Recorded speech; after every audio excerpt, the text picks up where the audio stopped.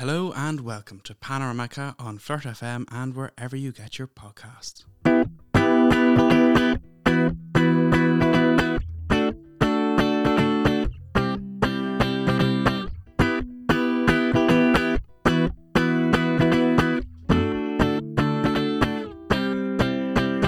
Today I'm joined by somebody who all of you will surely know, broadcaster, dancer and author of 6 books, one of which has just been released called Journey to the Well, which she wrote with her sister Deirdre Ní Cnéide. Mary Kennedy, thank you very much for coming on Panoramica. It's lovely. It's lovely to have this opportunity to have a nice, relaxed chat and thank you for inviting me. Thank you for the cup of tea as well. I've never been given a cup of tea by an interviewee.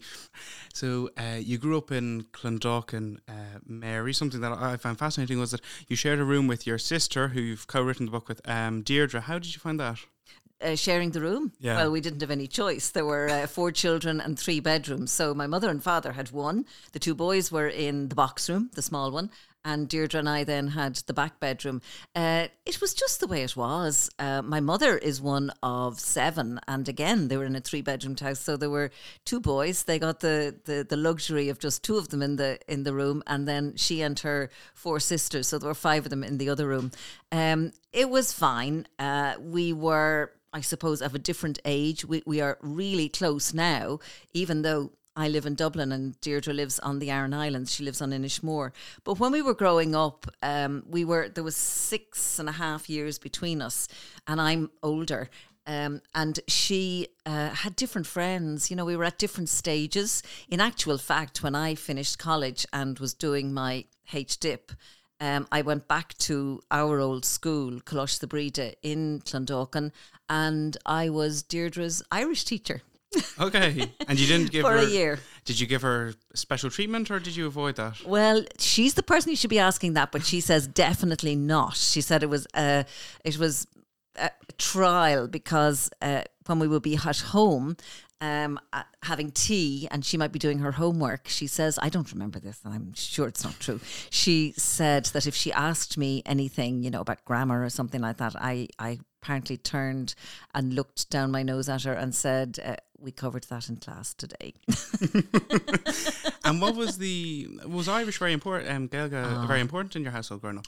Well, both of my parents left school at 15 as soon as they could because they were they had to get jobs and the money was needed in the households. But my mother took extra classes. We were living in Clondalkin, as you say, and Gaelin, which was a kind of an Irish language organisation, ran classes for adults in the village. And fair play to her, she enlisted and she took those classes purely and simply so that she could help all of us with our homework as we were going through secondary school. Now she was wonderful and she was very bright. I mean, she would have been so accomplished had she had the opportunity to stay on in school, but that just wasn't an option. She took these classes and she ran, if you like, little grinds around the kitchen table. Now I remember it was fine. I was well able for the grammar and I love grammar. I just love the structure of all of those things and the rules and making them happen. But my brother next to me, John, and 2 cousins who lived next door, because my mother and her sister had a double wedding in both houses side by side, and Mama used to do the grinds for them as well, and it was like a circus. It was just like a circus. They had no more interest in Irish and Irish grammar than the cat. But anyway, she persevered and she dragged them kicking and screaming through the intercert, as it was called then, and through the leaving cert. And they're all there to the good now. But I admire her as a woman who said, okay, this has to be done. And this is my contribution to them doing well in school. And she just did it. And why Irish? Did you ever find out why it was Irish of all the subjects that she could have got the course in and helped you all with? Did she have that passion from an early age herself to get? Well, she was from a family where they would like sing songs and Irish tradition and Irish history and nationalism and things like that. But Irish was a little bit complicated. That's why. There's no way she could have tackled French, but she had done Irish up to 15 years of age, and she felt she could help out. The things like English and maths and history and things like that. Well, it was a question of sitting down and learning your books. But she was, she did like it. I've never really heard her speak Irish after that much. But when Deirdre went to live on the Aran Islands, she and I would go over and visit. And I'm very proud of the fact that for her 80th birthday, she climbed up to the top of Dunangus, which is not bad for an 80-year-old woman. Sadly, she died 3 years later at 83, but she was a powerhouse, a real matriarch. And you yourself, so you speak Irish, English, and then you also speak French. Yes, yeah. I love French, yeah. And I studied English, Irish and French in UCD, and I dropped English at the end of first year, and purely and simply because you had a better chance of getting a job with Irish. There were 12 people in my Irish class. We were doing Honours Irish in UCD, and I reckoned, by doing the math, that there were going to be 12 people graduating with Irish, whereas there were maybe 200 going to be graduating with English and French. So that was my combination. And I love Irish. I love French. I love France. And yeah, language is just a beautiful way of expressing a culture and a heritage. In Irish, it's traditional. In French, it's quite sophisticated, but they're both lovely. And did you spend time in France then after you studied the language in college? Yes. When I finished in college, I went to France to teach English to postgrads in the University of Rennes in Brittany. And that was lovely because actually it's a Celtic country. Mm-hmm. And I shared an apartment with a Scottish girl. And she's Celtic as well, therefore. So we were wined and dined. We had the best social life ever. Everybody wanted to have the Scottish girl and the Irish girl over for dinner or for tea in the afternoon. And it was really, really very nice. The only, I suppose, dampener on the whole year was that my dad died suddenly while I was over there. I was due to go on Easter holidays with a group of friends to Spain and got a call to say, they didn't tell me that he had died, but he had been playing golf and he had collapsed on the golf course. Now, that meant all sorts of organising to get home. And then when I walked through the arrivals door in Dublin Airport, oh my goodness, I knew because his brother, my godfather, was there, my uncle from next door, to us in Clondalkin was there, and a very close friend. And I don't remember anything other than seeing them, but they said that I just roared and bawled. But yeah, that was very, very traumatic and very difficult. And it was hard also because at the end of the 2 weeks of being at home for my father's funeral, it was the first time we were touched by death in our family. And he was only 59. I went back after the 2 weeks and had to finish out the academic year in the university in Rennes. But also, I also felt that my mother would have preferred me not to go back, but I just couldn't do that. So, but it shows a lot of courage and determination, commitment as well, to return to a job after such a terrible bereavement. Yeah. And was it just out of commitment, or did the university sort of tell you have to come back? No, not at all. They were most kind. To be honest, Tom, I think it was such a sad time at home. I'm the eldest of 4, and in actual fact, it happened at the end of March, and that June, my sister Deirdre was taking her leaving cert, and my younger brother Tony was doing his intercert, and it was just such a sad place. It was back in the day when somebody died. My mother, the widow, she wore black, and she wore black for a year, and that's something. Yes, and after 6 months, she would wear a white collar. And that was the kind of the easing into coming back into normal society. But in a way, it was nice to get back to a place that I didn't associate with my dad. A very sad thing happened when I got back, though, because I think, I'm the eldest, and if you were to ask any of my siblings, they'd say, oh yeah, you were his pet. But when I got back, he was a great man for writing me letters. And he would write a letter, I'd write back, he'd write another one. And when I got back to Wren, there was a letter there that he had written 2 days before he died, and that was hard. But, you know, those are part of life. And I think that I heard somebody say some in some book or something that you appreciate joy because you have known sadness. You know, there has to be a balance, and there has to be joy, there has to be sadness, and you appreciate the highs when you have experienced the lows, and that was definitely the case. Yeah, exactly. It's an interesting way of looking at it, because if you're constantly happy, you're never happy. Yeah, you're always happy. Absolutely, I agree, and I also feel that nobody is constantly happy, and anybody who tells you that they're constantly happy is telling you a lie. So you came back from France, and you became a teacher. You didn't go straight into media at all. You taught. I did, yeah. I went back to my old alma mater and was teaching Irish and French, and I would say within months there was an ad in the paper. This is back how they used to advertise for jobs back then. No jobs.ie. No. There was an ad in the paper from RTE looking for part-time continuity announcers. And continuity announcers, it was kind of a big deal in those days. They appeared on screen and they would be there like saying, well, that was such and such a programme, and now we're going to have the Late Late Show, and the people coming up on the Late Late Show will be this. So, you know, you got your makeup and your hair done, and I mean, for that little part-time job, first of all you had to do an interview, then an audition, then another interview, and then if you were successful, you did a 6-week training course. Imagine a 6-week training course. Continuity announcing. Yeah. But it was a wonderful, wonderful training ground. The other thing about it that's interesting, I think, is that when I applied, I said, well, I felt that I'd always worked when I was in college. I'd always had a part-time job in a restaurant, and I was a tour guide in Dublin Castle, and anything that would bring in a few bob. And when I was working full-time, I said, well, I'd finish at 4.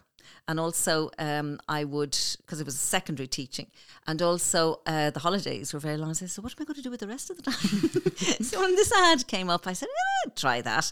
But I didn't tell anybody. I didn't tell my mother.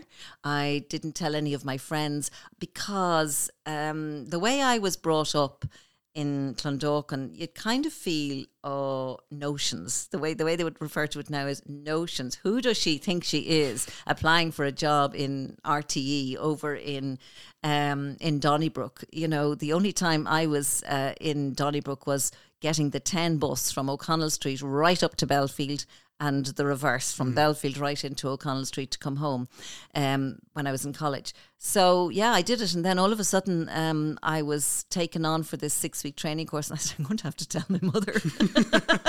You're not just going to disappear off the face of the earth for 6 weeks. No, and it was during the summer, the school holidays from teaching. So it was perfect from the point of view of the training course. And then, I was put on a panel, and within weeks, you know, you get little jobs to do. And your sister Deirdre was doing an interview a few weeks ago about your new book, Journey to the Well, and she said, she quoted your mother as saying, I don't know whether it was to her or to you, as saying, you're giving up a permanent pensionable job. That was her. It was her permanent pensionable job. It was her permanent. I didn't give up a permanent pensionable job. I continued to teach when I was doing the part-time continuity announcing, and then I took a career break because I had just had my 3rd child, and then I had my 4th child. And to be honest, there was a part of my mother, she was my childminder, she was hugely supportive, but she was the old school, and she really felt that I shouldn't be teaching, I shouldn't be working, I should be at home minding my kids. That's the way she would have looked on it. She had to give up her job. She worked in the College of Science. She was a civil servant, and she had to give up her job when she got married. And she kind of felt that was the way it should be. But with, so I did a lot of part-time work. I mean, I was only full-time in RTE when the children were much more grown up. But no, Deirdre was giving up her permanent and pensionable job as a primary school principal to study psychotherapy or something, which my mother wouldn't even be able to spell. And then when you took that break, what was your return then to media after that break? Well, I didn't take a break from media. I took a break from my full-time job, which was a career break, and you could take 5 years. During that time, I had just had Owen, my third child, and then I had Lucy, who's the youngest. And I was off full-time work for 5 years, but I was doing bits. I was working as a newscaster. I was reading the news on a part-time basis. Then I was reading the news on Saturdays and Sundays. It always fitted in very well around children and their activities. And they were very, very supportive in the newsroom. And then I was chosen for the Eurovision, and that was the year that my career break finished, so I had to decide. And to be honest, I felt it would be silly not to give it a go. And also, there must have been a bit of my mother in me, because I didn't want to be I didn't want to be working full time. I wanted to be there when the children were getting into the higher classes in primary and going into secondary school and things like that, to be there for them. Okay, and we'll jump into Eurovision now, but here's just a clip. You've probably heard it so many times over the decades, but I still love it, and it's courtesy of the RTE archives. President, Lord Mayor, Taoiseach, and in particular visiting delegates from all over Europe, Radio Telefi Sharon is pleased to welcome you once again to the Point Theatre in Dublin for what has almost become the annual Eurovision Song Contest from Ireland. Those kind of lines, I presume they were really prepared. We wrote a script. There was me and there was a producer assigned to the presenter, a lovely man called Kevin Linehan, who died a few years ago. But he was just a really gentle person, and he and I sat down and we wrote the script. And yeah, why not? It was the third time in a row. It was because Linda Martin won in Malmo in Sweden, and that brought it home to Ireland in 1993, and that was in Mill Street, where Niamh Kavanagh won. And then the following year it was in the Point, when Charlie McGettigan and Paul Harrington won with the Rock and Roll Kids, and also that was the Riverdance year. Of course. And then the following year it was in the Point again, and it was my turn. And the other thing I'd just like to say is that when it came from Sweden, when it came to Ireland for the first of those 3 years, I applied. I wanted to do it. I really wanted to do it. I'd been a fan of Eurovision from the time Dana won in 1970. But I auditioned and I didn't get it. And I auditioned the next year and I didn't get it. And then the third year, I did get it. I don't know whether they felt sorry for me at this stage, but I do feel that you got to persevere. You really do. You can't feel, oh, they didn't choose me, therefore I'm no good. You really have to have that mindset and, do that. And was there a difference between how you auditioned or how you applied in the third year compared to the first two? How you became successful then? No, I think they were different producers. They're different, and okay. different producers have, they choose different presenters, and you just have to, acknowledge that. Because it was previously, the year before you, it was two presenters, Jerry Ryan and Cynthia Niwerrico, yeah. So you must have really impressed them if you were. I did it on my own. You did it on yourself. Yeah, I actually think it's easier to do it on your own. I think it's easier because you don't have to stand and look at a camera and, look interested and interesting and not speak. It's much easier when you're looking at a camera to be speaking rather than, going, Yeah. And what was there any pressure on you? Because the year before, Riverdance took Eurovision and the world by storm. Did that put any pressure on you? No, I was just so thrilled to be a part of it. I was very nervous, obviously, but it's so well rehearsed, and there were 2 dress rehearsals the night before, the day and the night before. But Riverdance was fab, and it really is. But there was a fabulous interval act the year I presented it as well. It was called Lumen, and it was a wonderful amalgamation of Brian Kennedy was there, Clonard was there. It began with the monks of Glenstall doing, a Gregorian chant, and Micheál O'Sullivan was the musical director. It was stunning. I would advise anybody to go and to search for it on YouTube. It is there, and it's called Lumen, Lumen, and it's a beautiful, beautiful piece of music. And then was there any, so forgetting the success of the previous year's Eurovision in the point, was there any pressure on you, let's say, as a woman at that time before? It was a thrill. It was a joy. I was just delighted to be a part of it, because the first year it came back of those 3 in a row in Mill Street, it was also a newscaster who was a colleague of mine who presented it, Fionnuala Sweeney. She went on then to work for CNN. And then there was Jerry and Cynthia. And then it was my turn. No, I just couldn't. As my brother says, I was sucking on a lemon for the whole time to try and keep the smile off my face. I was just so thrilled to be doing it. And what was the preparation like then? Because huge. It was huge. What classes? What were the most strange classes you had to do, or the most strange preparations? I didn't have to do any classes. Because my French was good, having lived in France, there was a French woman. She is the wife of he was head of news at the time, Joe Mulholland, and her name is Annie Mulholland, and she was French. And her job with the presenters was to kind of go over and get their French pronunciation right. But I didn't have that. I just love languages.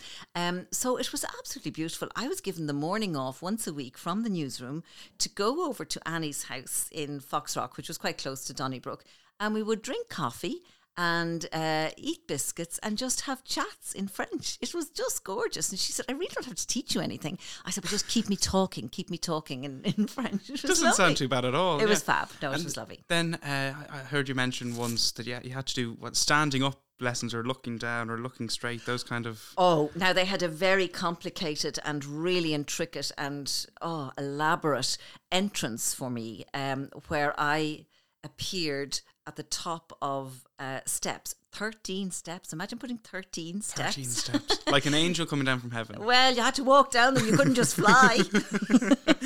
But to get there, I had to go up steps at the backstage. And once I went up those steps, all of the support team, like the hair, the makeup, the dress designer, Richard Lewis, designed the dresses. They were all there kind of minding you, and the guys putting the microphones on. But once you went up those steps, and I was way up high looking down on them, it felt like the final scene from A Tale of Two Cities, I've got to tell you. You know, where he's standing up there and he's about to face the guillotine. That's what it felt like to me. So then you've got to go down the 13 steps. It was so beautiful. And they were black. And each step, when I would go down, there was a piece of black silk, and it would reveal the next step and the next step and the next step. So my training was that you had to walk down and not look down, to look out, and not kind of go bump when you got to the end. So you kind of had to count and look and not trip up on the silks. And in actual fact, on the day of the Eurovision, there was a cartoon in the Irish press, which was still there at the time, and it was of me going head over heels down the steps with the heel of my shoe caught in one of the black silks. They had been at the dress rehearsal the day before, and the production team tried to not let me see it. And I saw it around lunchtime, and they said, no, I didn't want you to see that because it'll just get into your head. And I said, no, it's fine. And then did you have to do any, what do you call it, elocution lessons or anything? Oh, I had been doing... well, they were called elocution lessons when I was doing them from the time I was about 7 years of age. My mother sent me to elocution lessons and also to Irish dancing lessons. And I went with two friends from St. Bridget's Road, where we lived in Clondalkin. And the reason she sent me to the elocution lessons is, believe it or not, because I was very shy. And to be honest, I am still shy. And I think, that's, some people say, how can you be shy when you work in the public arena? No problem being shy, but you just have to be shy and still do it. You cannot let your shyness get the better of you. And that's really, a piece of advice I would give to people as well. So she sent me to Irish dancing classes because I used to turn my toes in. So they were to get your feet to turn out. Yeah, okay. I was a bit pigeon-toed. And the elocution was because of the shyness. So, yeah, I've been doing those and did all the exams and all the feshes and things. And so did my kids when when they were young as well. And I can remember being at Fesh Matthew in the Father Matthew Hall in Church Street, looking at them up on the stage, and my heart would be pounding for them. And I said, so this is what it was like for my mother when she was sitting watching myself and Deirdre do the Fesh. Okay. And when you finished with Eurovision then, what came next in your career? Well, when I finished with Eurovision, it was... that was May, and in August I had to decide, am I going to go back teaching? And as I said to you, I didn't really want to. I loved teaching. I still love the idea of teaching. I'm still very friendly with the teaching colleagues that I had. There were 8 of us in a group that we started at the same time. Now they're all retired, but we meet up, or we did before COVID. We had our children around the same time, and we remained very, very close. But I didn't want to. I resigned from full-time teaching, and I continued on a part-time basis in the newsroom doing the news reading. And that's when I did it at the weekends. I did the 6 and the 9 bulletin on television on Saturdays and Sunday evenings. And then things just started to be offered. I was offered an education program for Leaving Cert students. It was called Give Us a Chance. And it was a very interesting. It was with a live audience of students and a panel of educationalists. And then there were other things as well, so things just gradually started to get bigger. And then Open House came along which we did for 6 years with Marty Whelan. That was fun. That was the best fun because it was live. I love live. I really do love live. It was called Open House, and it was a chat show, but it was great because we tried everything. We had live music once a week. We had live cookery demonstrations.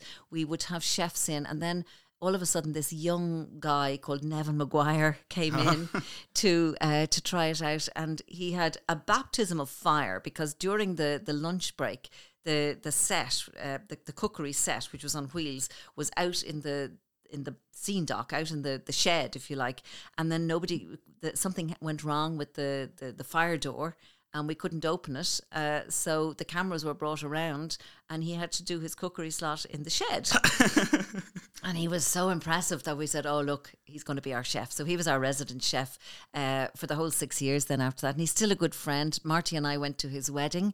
He comes here every Christmas, just the week before Christmas, and we have mince pies and tea when he's doing his rounds.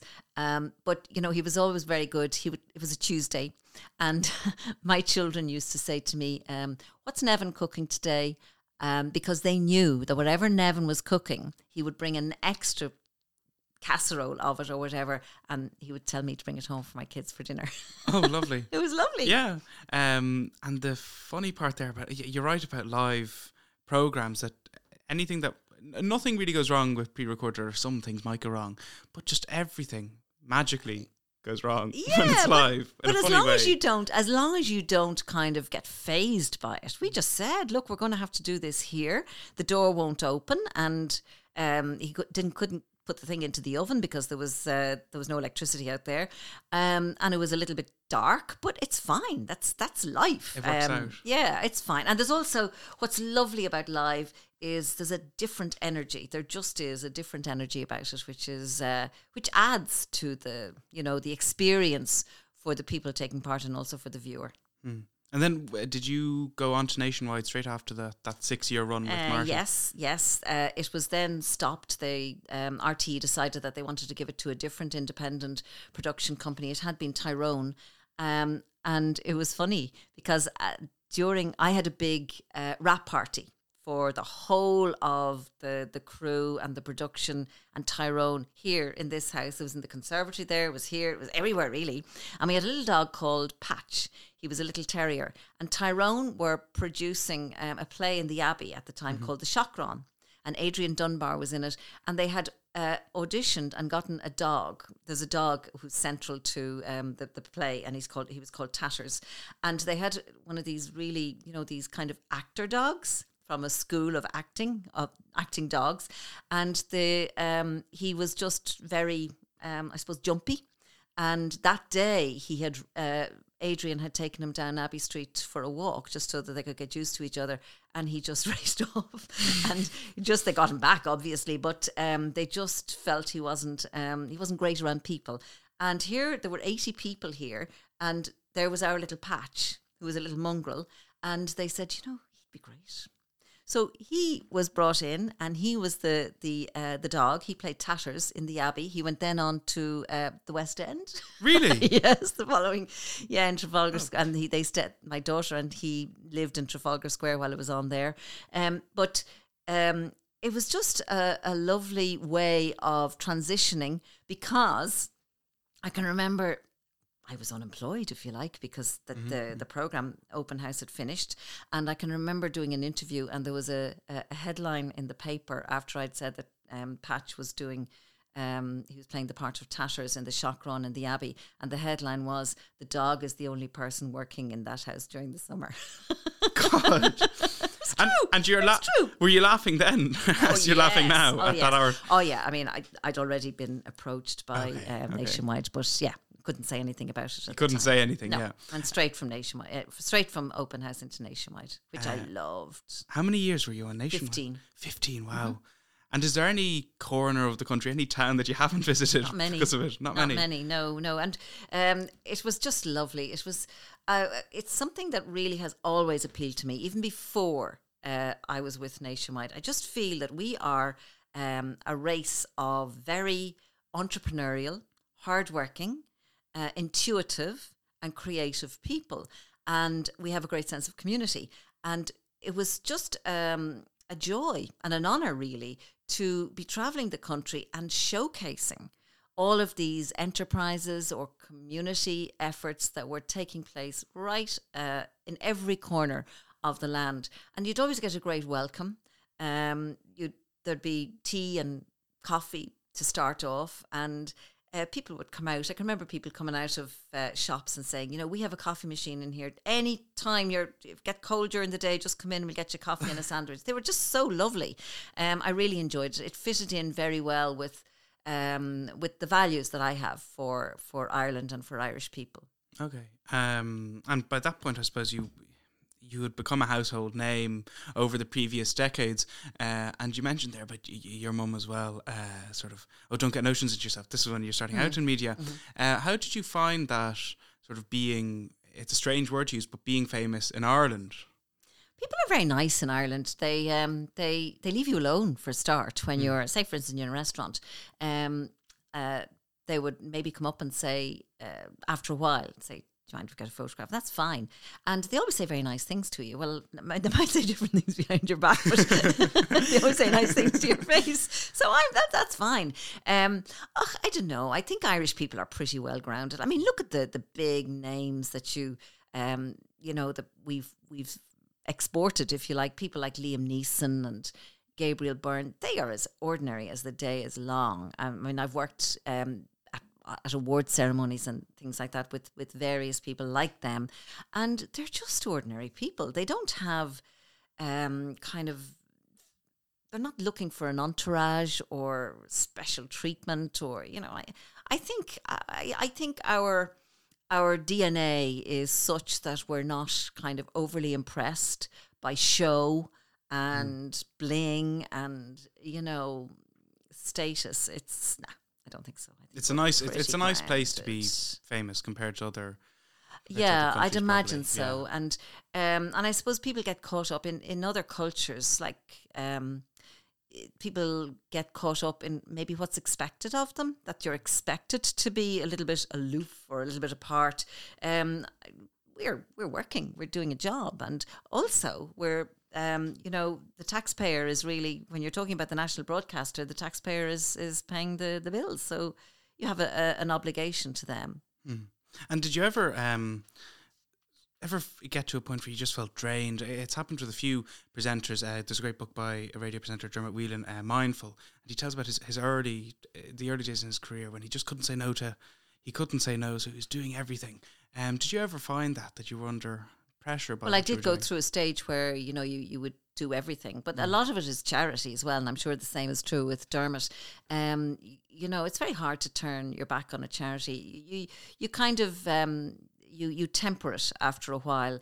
It is exhausting, but then I was younger, and I was able to do those things. Now I'd be quite selective, I suppose. I have my favourite charities, and I'm more than happy to work for them. And corporate, it's been very easy for the past 2 years because most corporate events happen via Zoom.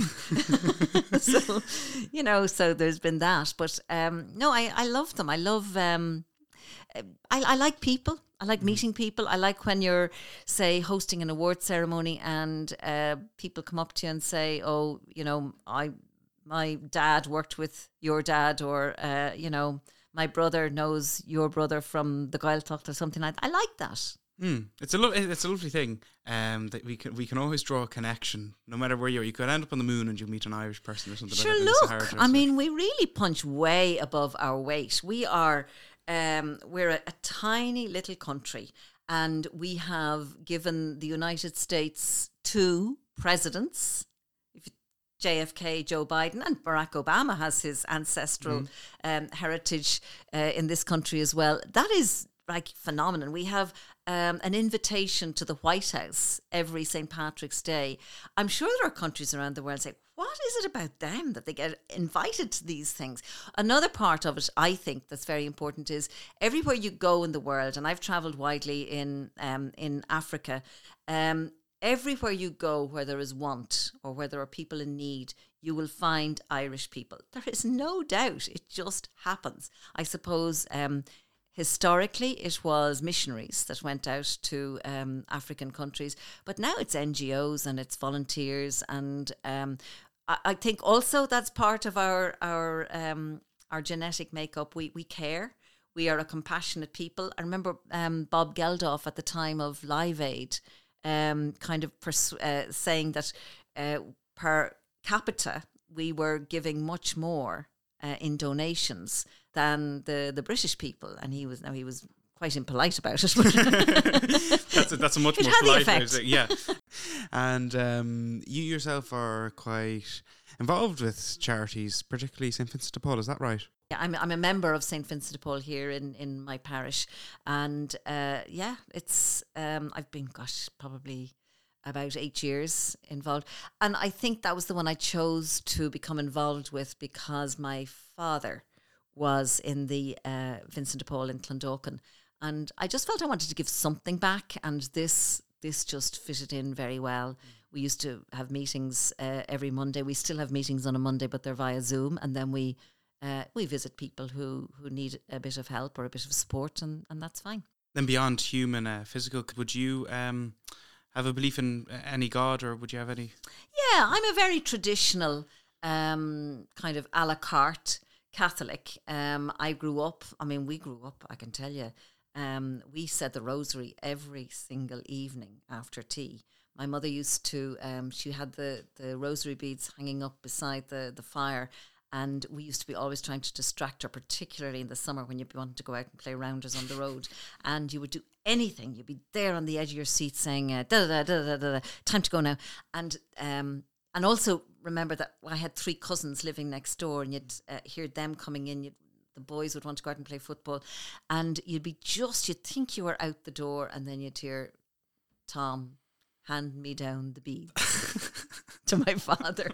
And there was issues. Oh God, here we go again. So yes, I say that to say that we was a very Catholic household. My mother was a daily communicant. She went to 7 o'clock mass every morning. We would be, I think, and I have really close friends who are priests, 2 in particular, who are very, very close friends.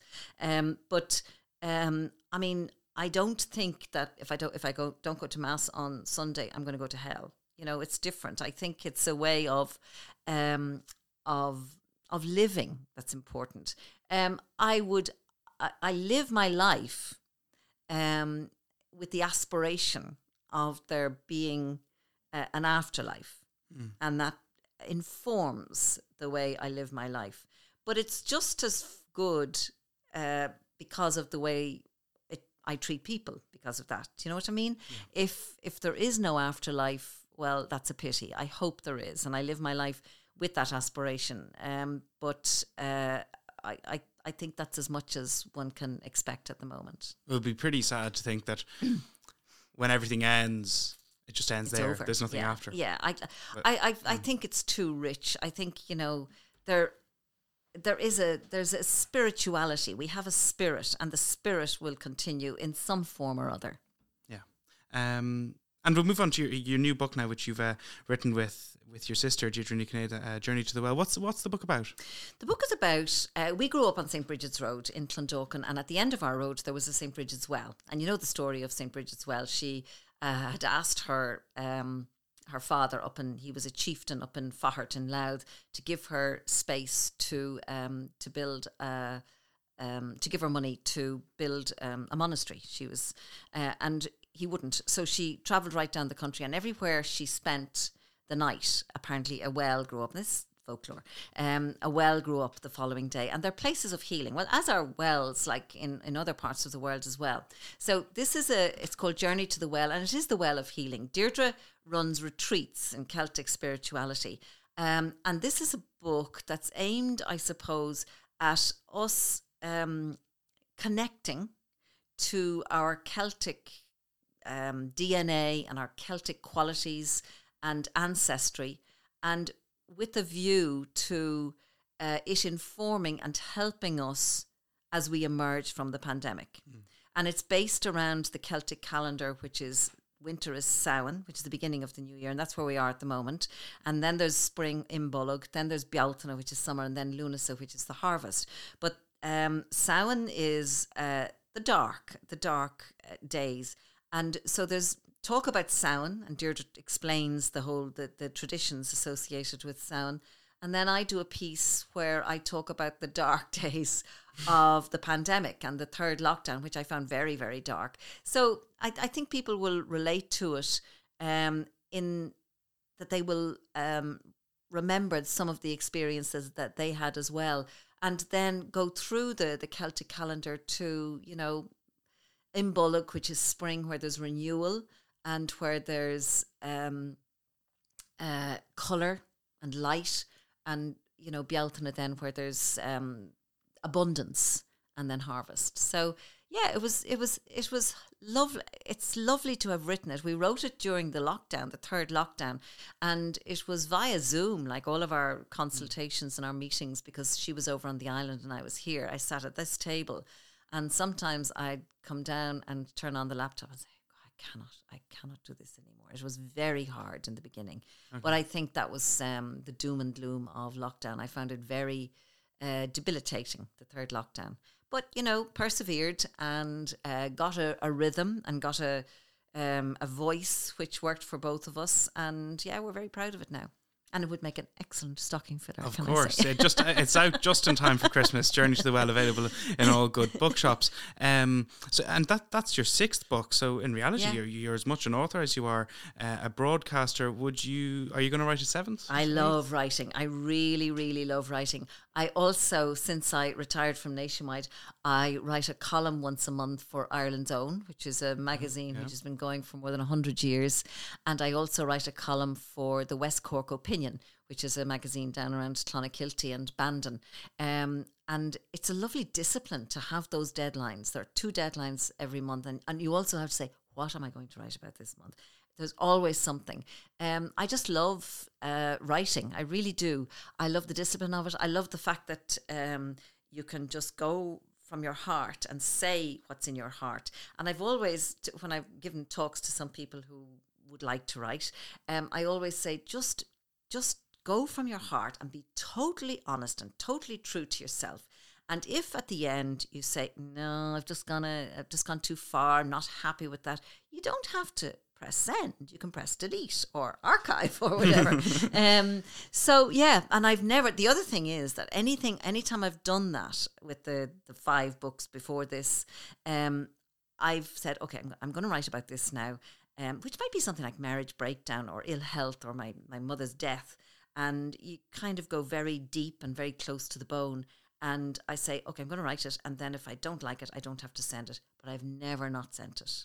And I really feel that that's the advice I would give to people, that when you're being honest and when you're being true and true to yourself, you know, you won't have any regrets. And would you prefer to write by yourself, or would you write another book with, let's say, Deirdre again, or another person? Well, I mean, it's one thing writing with your sister, with whom you have a very close bond. I think it's more difficult. It's a bit like the Eurovision. I found it easier to do it on my own than I would have to do it alongside somebody. It's a huge commitment writing a book. It really, the reason we got it done in 10 months was because of lockdown. There was very little else going on in our lives, but it really is a massive commitment. And the other ones I wrote while I was working full time, so like it'd be right through the night and through holidays and taking time off. But you get such a sense of accomplishment. It's the way I describe it is, I've run the Dublin City Marathon twice, and that is hard. But the sense of satisfaction that you get when you train for it and then do it it's similar to when you write a book and you put in the hours and the research, and then you actually write the end. It's very satisfying. So yeah, I probably would write another book, but at the moment I'm so happy to be just writing articles, you know, a column once a month for 2 magazines. Because you know, I love working, and I love the fact that I'm doing this series for TG Cahir at the moment, and I did the one for RTE, but I don't want to be working. It's a bit like when my children were younger and I came to the end of my career break. I chose not to continue working full-time because I felt they needed me. At this point in my life, I don't want to be working full-time. I want to do spurts because I want to live. I want to have these, you know, the joy of human relations. And I have 2 little grandchildren down in Limerick, and I don't want, nobody gets to the end of their life and says, I wish I'd worked more. They all get to the end of their lives and say, I wish I'd spent more time with my family. And being a grandmother, of course, I wouldn't know yet. No, you're a bit young, Tom, I'm a bit young, luckily. But my understanding is it's all the good things about being a parent. You get to just do the actually, lovely stuff. it's funny you should say that, because there was an article in The Guardian this week, and they invited me on to Drive Time, the radio programme, to talk about it, because it's a professor in Emory University in Atlanta who studied the brain reaction of people when they saw photographs of their grandchildren as opposed to photographs of their adult children. And it was a more positive response when they looked at photographs of their grandchildren. Now, that was the premise of the conversation, and that was why they asked me to come on to comment on it. And I disagreed, because I explained to them, I absolutely adore little Paddy and little Holly, but they're part of my bloodline. It'll never be any different. I really, really love them. But I also love my daughter, their mother, and my primal bond and my deep bond is definitely with her. And I love them because they are of her, if you know what I mean. And with all grandparents, you do anything you can to help your children get through the difficult early years. But yeah, no, you do get to do the nice things, and as they say, hand them back. But my advice always to my younger friends, well, when mine were small, you tend, if they were happy, say for instance they were watching something on television or doing a jigsaw or something on the floor, and they weren't fighting, my default position there was to, okay, they're quiet, I'll go and I'll fill the washing machine, or I'll empty the dishwasher. Mistake. Don't do it. And you have this in front of you, Tom, in the fullness of time. Don't say, oh, I'll just get this job done or I'll get that job done. Sit and watch the telly with them. Sit and do the jigsaw with them, which is what grandparents do with their grandchildren. But they're loving it because they really didn't do it all that much with their children. And I'm as guilty as anybody else, but definitely that would be my advice. To embrace the moment. And were you always able to embrace the moment over these? You say there now, when you had your own children, you would run off and sometimes fill the washing machine. Was there any point at which you said, God, I'm going to start embracing the moment now from now on. Well, you see, the difficulty and the problem is that you don't get that time back. You know, when, like, Paddy is 2.5 now, and the things that he wants to do with you at 2.5, they move on very quickly. So you actually don't get to kind of press pause and as a parent and say, well, no, I'm going to now embrace the moment, as you say. You get to a stage there then where you have no choice, because they have to be at football at 9 and they have to be at gymnastics at 10:30 and all those kinds of things. So you're embracing the moment, but you're there, you have a function. It's the kind of being in their airspace and not expecting anything of it that I think is very beautiful. Anyway, Mary Kennedy, broadcaster, author, including author of the recently released Journey to the Well with your sister Deirdre, just in time for Christmas, a perfect Christmas present. Thank you very much for joining me on Panoramica, which is produced by Ryan Coyle, and thank you to Paula Healy for the logo, as well as Joe O'Brien for the theme song. Thank you, Mary. Not at all. You're welcome. I really enjoyed the chat.